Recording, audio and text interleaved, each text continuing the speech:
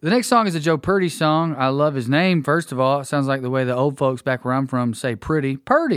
But also it's just a phenomenal song that we're about to feature. It's a great road trip song. Yeah, and I love that we're playing it on a road trip show because I'll never forget my first year after college in Minneapolis.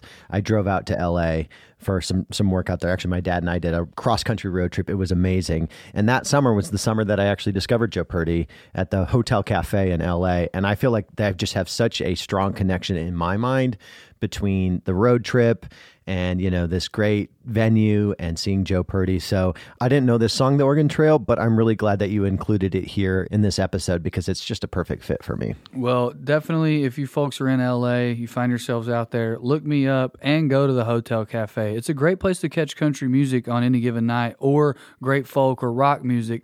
You also reminded me that one time I was out on the road and I saw the town of Truth and Consequence. And I had already heard this song where he mentions truth and consequence. And I was like, oh, that's what he was talking. I had no idea why he was saying the consequences were behind us. He just meant that the town of Truth and Consequence were behind us. All right, here's The Oregon Trail by Joe Purdy.